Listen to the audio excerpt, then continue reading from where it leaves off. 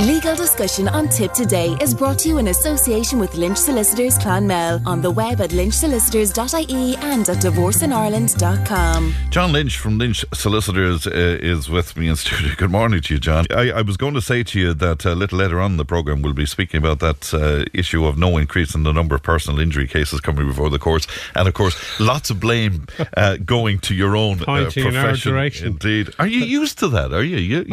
You come across as the bad guys an awful lot. Yeah, but you see, it's always interesting because that one raises a lot of kind of debate, depending which side of the equation you're on.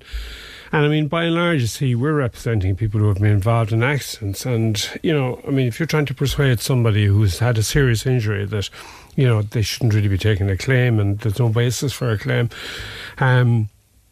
And I remember when that swing case came out, I remember thinking at the time that, you know, it was fairly kind of not unexpected, let's say, that it was used as a kind of political football against this lady, or maybe a political swing, whichever way you want to look at it.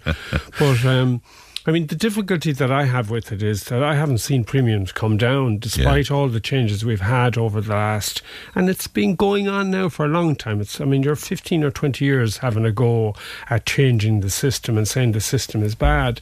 But if there was any really genuine kind of belief that there should be a change in the system, you should be looking to change the system in all its aspects. So, I mean, the primary guys who determine what and how premiums are calculated are actuaries.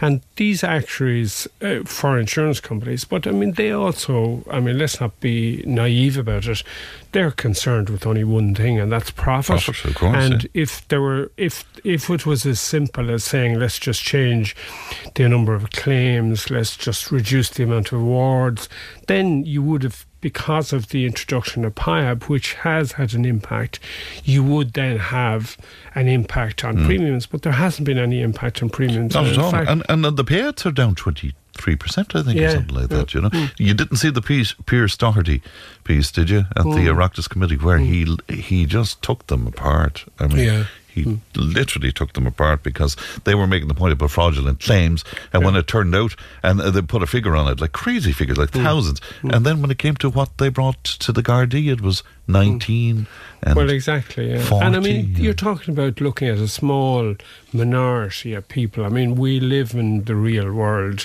You're always going to have a minority of people who will take claims, who shouldn't take claims. And we've introduced legislation that says that if it's proven, well, in fact, it's always been there. If there are fraudulent claims, they'd be prosecuted. And I mean, the amount of times that... But they don't tend to get prosecuted, even if it's thrown out of court. Like they don't. But if there's penalties, which there are, for bringing a case that you shouldn't have brought, i.e. that you're losing costs, ultimately it's going to have an impact. And that's all you can do, really, you know. But anyway, that's the end of my hobby horse. Indeed. You're going to talk to us about some cases, John. Well, yeah, an interesting one. Actually, following on from what we were talking about, I got distracted this morning reading it. And the only reason I got distracted, probably not the only reason, but one of the reasons I got distracted reading it was that it involved a cyclist. And as you know, I like to cycle my push bike around. Indeed, you do. Tipperary. Actually, I was up in, there was two things that struck me. I was up in, Ballinure, up in around Killinall on my bicycle on Sunday, and I was cycling around and I was thinking, what a lovely part of the county, and I'm so happy that I do a bit of cycling because you can see quite a lot of the county when you do that. But one of this case that caught my attention this morning, now it's just 80 pages of a case, so I didn't read it all, involved a cyclist. And what it involved was, and I remember it, and it's something that you're often wary of when you're on a bike, and that is cattle grids or grids of any description. If you're coming over railway tracks and you've got the railway tracks and you're traversing them, if you know what I mean, they're a danger. If you're cycling up, you go up to Powers the Pot, for example, you go over the top of Powers the Pot.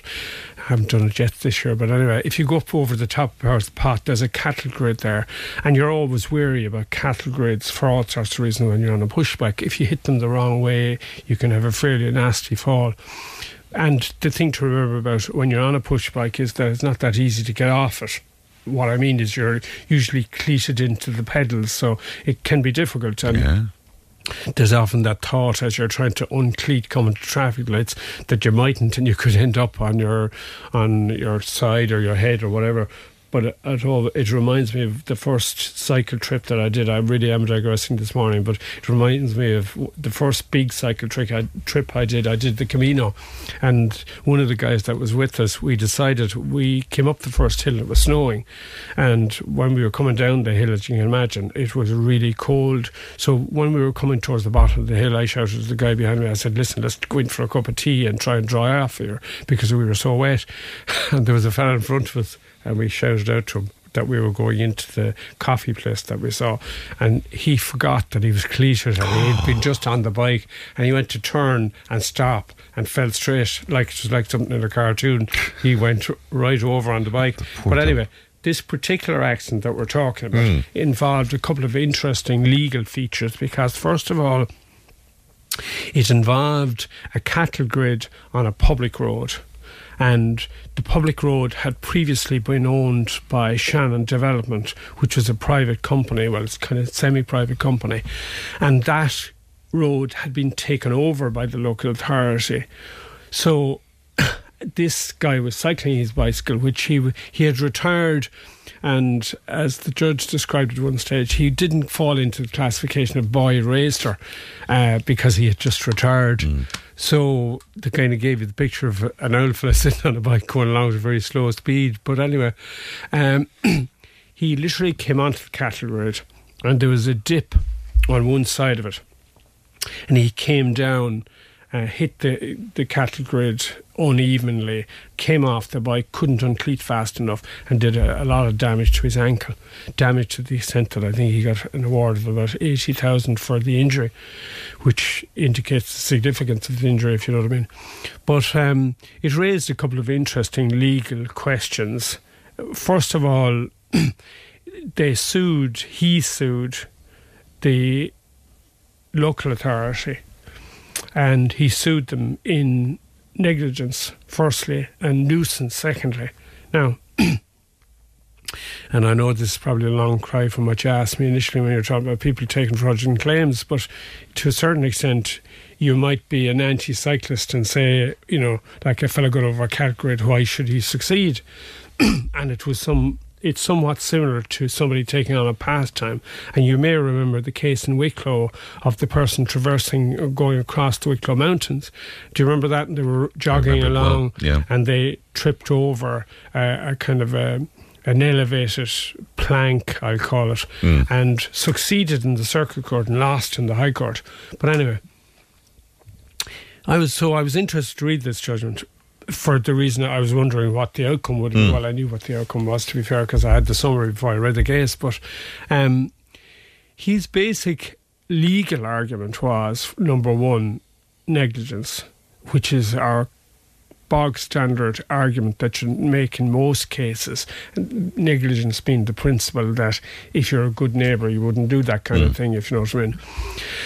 And the second one is nuisance. And nuisance is a less common one. And nuisance is what it sounds like sometimes, you know, somebody making a nuisance of themselves. So public nuisance is kind of a very public case of somebody making a nuisance of themselves, if you know what I mean, or rather a public body making a nuisance of themselves.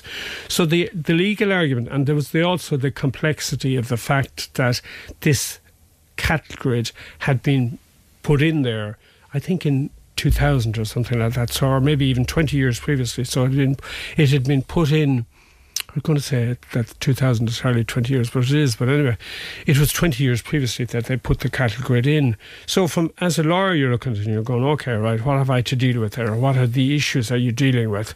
And, you know, the one that we're all very familiar with is you're cycling down the road and you go into a pothole. What happens there? And it's often a question that we're often asked, you know, what happens if I cycle into a pothole? And is it as simple as saying that, well, if you cycle into a pothole, you don't have a case?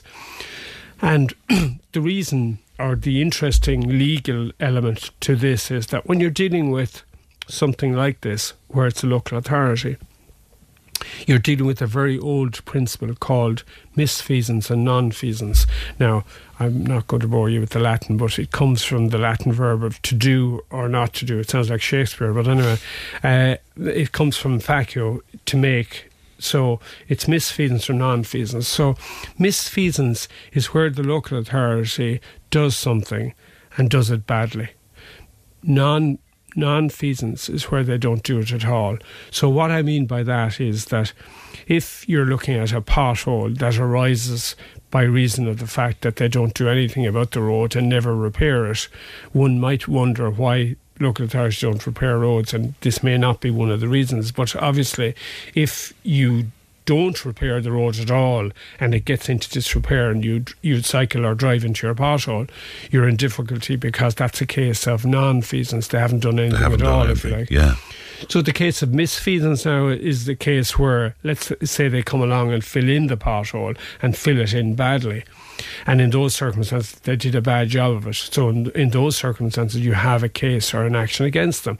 But what was interesting here was, and it's one that will commonly occur when you're talking about local authorities and local authority type accidents, is that if they did something initially which was done so badly, if you like, or done badly, or done negligently, or done in a way that wouldn't be consistent with good practice or good standards, that in those circumstances they're also guilty of misfeasance, or could be guilty of misfeasance, depending on the facts of the case.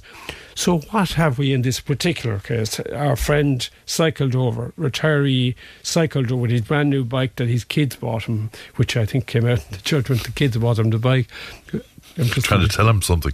I'm just thinking to my kids, don't buy me a bike. I already have one. I don't want to. Same as but that. Anyway, you don't want one. I don't want one anyway. Just in case they're listening. Yeah.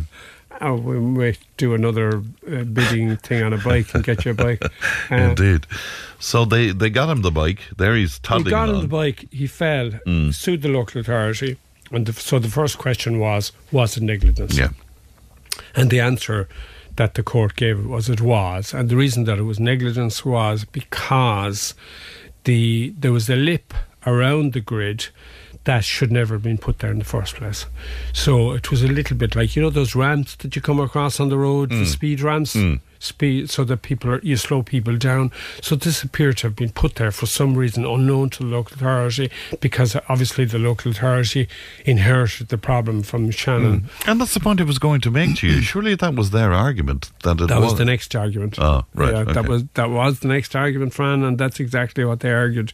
They said, well, nothing to do with me, I didn't put it there. Well, the answer was tough. You actually took it over from Shannon, and therefore you took on the responsibility of it. The other interesting one the other interesting thing of the case was, he held it to be a public nuisance. Now, which is an interesting one, because it came up before in a case that I commented on in Dublin, which I have the mental picture of it, of this fella who was known I think in the judgment, the judge used to say that, the judge said that he was, again, a retired individual, used to work in the Navy, I think, maybe I'm wrong, but something like that, military or Navy, and liked his sup, liked to go down for the pint every day. And he went down in some part of Dublin. He was walking along the Lewis line. Not the Lewis line so much as under the Lewis line, one of these, bridges, and he passed, and he fell over, and a protrudence, a block protruding out, he fell over it, and in falling over it, the court held that it was public nuisance. So likewise in this case, the fact that there was a hazard there on the public road, the judge held it to be a public nuisance, and therefore he succeeded on the public nuisance. The final bit of it that is worth noting is that the judge actually also held that he was negligent in his own right. So in other words, that he had what we call contributory negligence. He contributed to the accident by not paying sufficient care in all of the circumstances and all attention. So he attributed, I can't remember precisely what the percentage was. I think it was might have been 20 or 25%. So he attributed 25%. So he reduced the award by 25%. Making the point that if the man saw the cattle bit, he should have got off the bike. And interesting, yeah. The argument that the council were making was was not only should he got off the bike, but that there was a gateway at the side of the cattle grid that he could have gone through. And funny, what resonated with me is that I often go on a cycle. If I go on a short cycle for a little bit of exercise to clear the head, I'll often loop around and come out by the school there out on, what's the school out? Rathkeevan. Often come along by Rathkeevan School. And when you come down on the Care Road. Out on the Care Road. Mm. When you come in along there by the school, you come in at the back of the nursing home. And to do that, there's a kind of a narrow little gap that I come through, and I was just thinking to myself, I wonder, you know, and it's quite dodgy enough that you do that. But in this case, they said he should have done that. But the evidence was, and again, like everything else, everything to do with the case as presented on the day, how the judge views it and how the judge views all the aspects of the case. But in that case, no pun intended, they said that he couldn't have seen the gateway because it was obstructed, and therefore he couldn't have gone through it, so they didn't go with that. Yeah, and I know it's all a mindset, and no reflection on the gentleman in question, but if I fell off a bicycle, and it's only a personal thing, due to my own stupidity of trying to cross a cattle grid, I'd be so ashamed of it. I wouldn't tell anybody. You know? Funny, you know, quite often people who fall like that, well, if you broke your ankle in 4 places, you might have no choice but to tell people. But yeah, no, it's funny. It's interesting because I mean, I've had a couple of falls off the bike, and I had one where I came out over. It was again. I am in one of these humours this morning, but it was an interesting one insofar as when I came around the bend, I went over the car, and one of the local comedians about 2 weeks later I happened to come into a party situation, and he was reciting the story, and he was saying that the poor individual in the car was quite traumatised by the fact that they were involved in a collision with a cyclist, and the cyclist came straight out over the top of the car and landed in the ditch, and were even more traumatised when they found out who was in the solicitor. I love it. Let me take a break. We're back with John in a moment. Join the conversation in Tipperary. Contact us through Facebook, Twitter, or email tiptoday@tipfm.com. John Lynch from Lynch Solicitors still with us after the trauma of all those traumas. You're going to look at another case for us, John. Well, there's been a couple of really interesting cases about making wills, and this is kind of a very common theme that we have, that people should make wills. And I'm often asked the question, you know, do you need a solicitor to make a will? And I suppose you don't need a solicitor to make a will as long as you follow the rules of making the will. But there was 2 cases that without kind of going into the precise details of them, I'll be general about them. But there are 2 cases on making a will, and making a will in a way that, if you like, doesn't necessarily have the desired result, even though you may have evidence that would say that it should. So let's be particular about it. Let's be specific about it. There was a will made by this gentleman, and let's say what he did was he made the will, and he said, I'm leaving my farm to Johnny. And he said, I'm leaving my farm and all farm machinery to Johnny, and that's what the will said. And then I'm leaving everything else to Mikey or Mary or whatever, to somebody else. I'm leaving everything else to somebody else, kind of thing.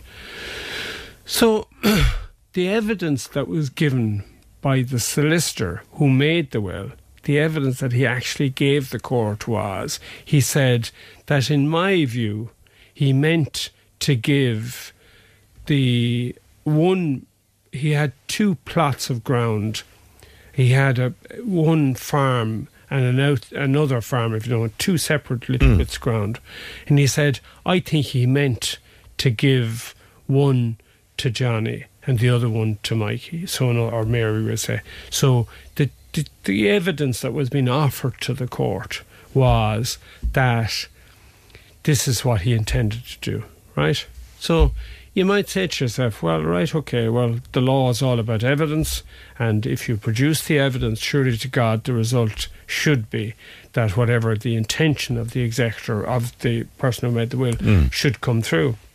The answer is no. Because under the relevant, I say relevant because I think it's section 95, but somebody might correct me, so I won't say it's 95. But under the Succession Act, there's a rule about introducing what we call extrinsic evidence. In other words, evidence other than what's on the paper that the will is written, i.e. the will itself. So, and what the rule says is that unless you cannot introduce outside evidence or other evidence about what's on the page unless what's on the page is in some way contradictory. So in other words, unless there's some misunderstanding within the will, you can't. Now that's putting it at its very simplest. And in this particular case, despite the evidence of the solicitor who made the will saying that he actually didn't think that what was on the will was right, the court said, well, unfortunately, under the section, we can't introduce this outside evidence. And then the second case that I looked at was a case which would be a kind of a fairly obvious example of it. And it was, I leave it to my brother's daughter, Mary. I leave such and such a thing to my brother's daughter, Mary. Turns out that the brother doesn't have a daughter called Mary. Mary's actually Elizabeth. So the issue there was that was a clear case of where the court said, well, actually, there is a contradiction on the face of the will, and under those circumstances, we can introduce the evidence. So they were then able to introduce evidence to say that Elizabeth was a very much of a favoured niece by the deceased, and therefore, but like it's a really interesting kind of where you can get caught with the technicality of the Succession Act, right. Which brings me full circle back to why sometimes it might be more advisable to make a will. Right, because the will is the premier yes, piece it's the principal document that you're working on. But like the other one that is, if you like, indicative, and it sounds like I'm trying to prove a case here, which I probably am, but there you go.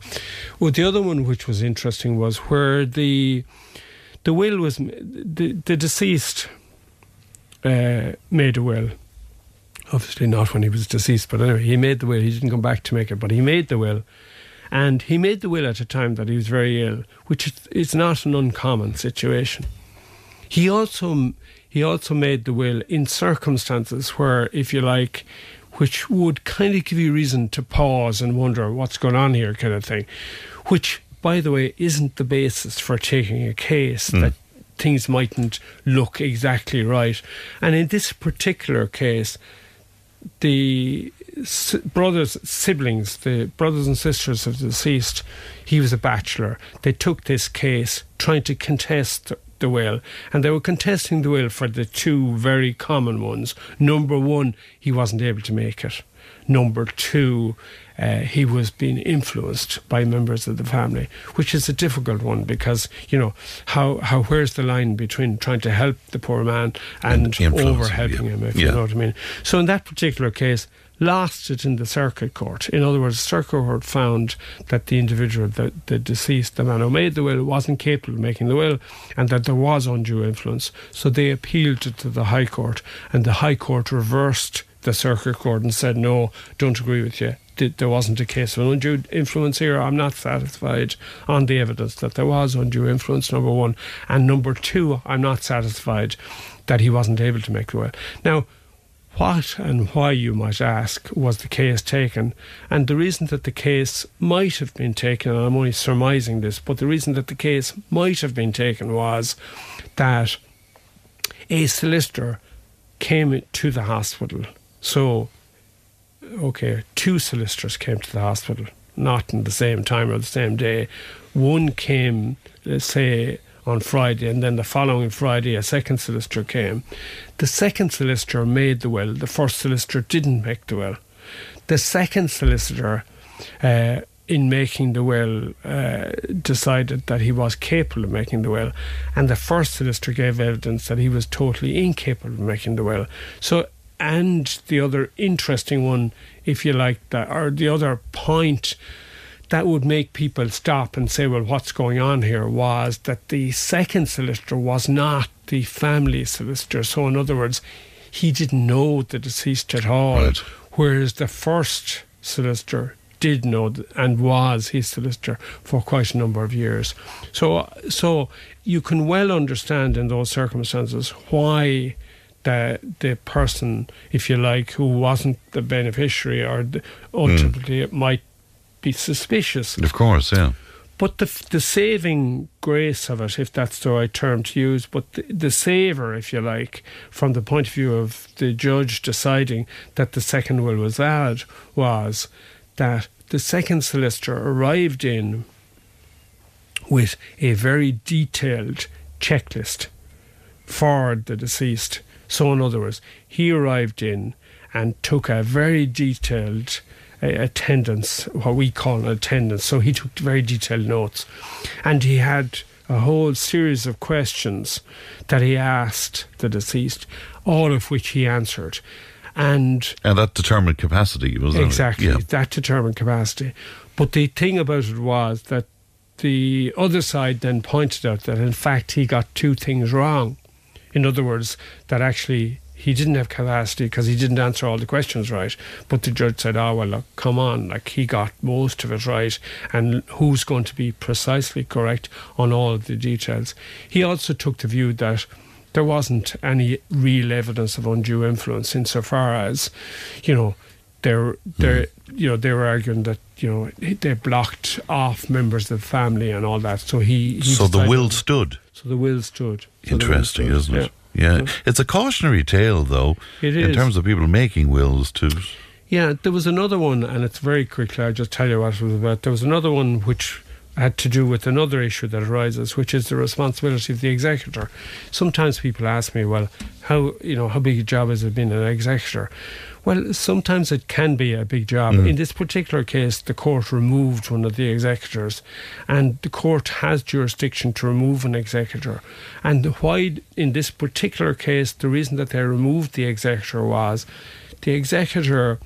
It was a strange situation. Not strange, sorry, there's nothing strange in this world. Truth is stranger than fiction, they say. But in this scenario, it was not an uncommon situation in that the parties were separated. And the husband made the will, but actually included the separated wife, who was still a wife because they had never formalised anything, which of course raises a whole load of other questions that you're talking about. But he actually included her in the will, but gave her life interest only in the house. And she decided to exercise what we call her legal right share. So she decided to take the family home instead of what she got under the will, which she's entitled to do. But in doing that, then raised the whole, she was being, if you like, obstructed and opposed by the executor, who was her daughter, and she was opposing her application. And she got the daughter removed on the basis that the daughter, and again the evidence came out that there was loans given by the poor man who died, the father. He gave loans, cheques of 70,000 and 20,000 and 30,000 just before he died, and nominated her as executor. So as you can imagine, the court said, well, wait a second here, you can't be a judge in your own court, you can't be an executor, because you have a responsibility to investigate whether in fact that was a gift or whether it should come back into the estate. So she wasn't in a position, obviously, she wasn't to in do the that. best position or best place. Somebody wants to know the age to make a will. I mean, the bottom end of it. Have you to be over 18 or what? Yeah, you can. Well, do you have to? Can you make a will at any age? That's a very good question. Interesting one. I would imagine you would have testamentary capacity at any stage, but the question is, would you have testamentary capacity? I mean, I'm not being flippant when I say that obviously if somebody is 17 and they have assets, they might have a trust fund or something. I'll hold that. Hold that one. I'll check it. That's a very good question. All right, thanks, John. Great to see you as always. John Lynch there from Lynch Solicitors.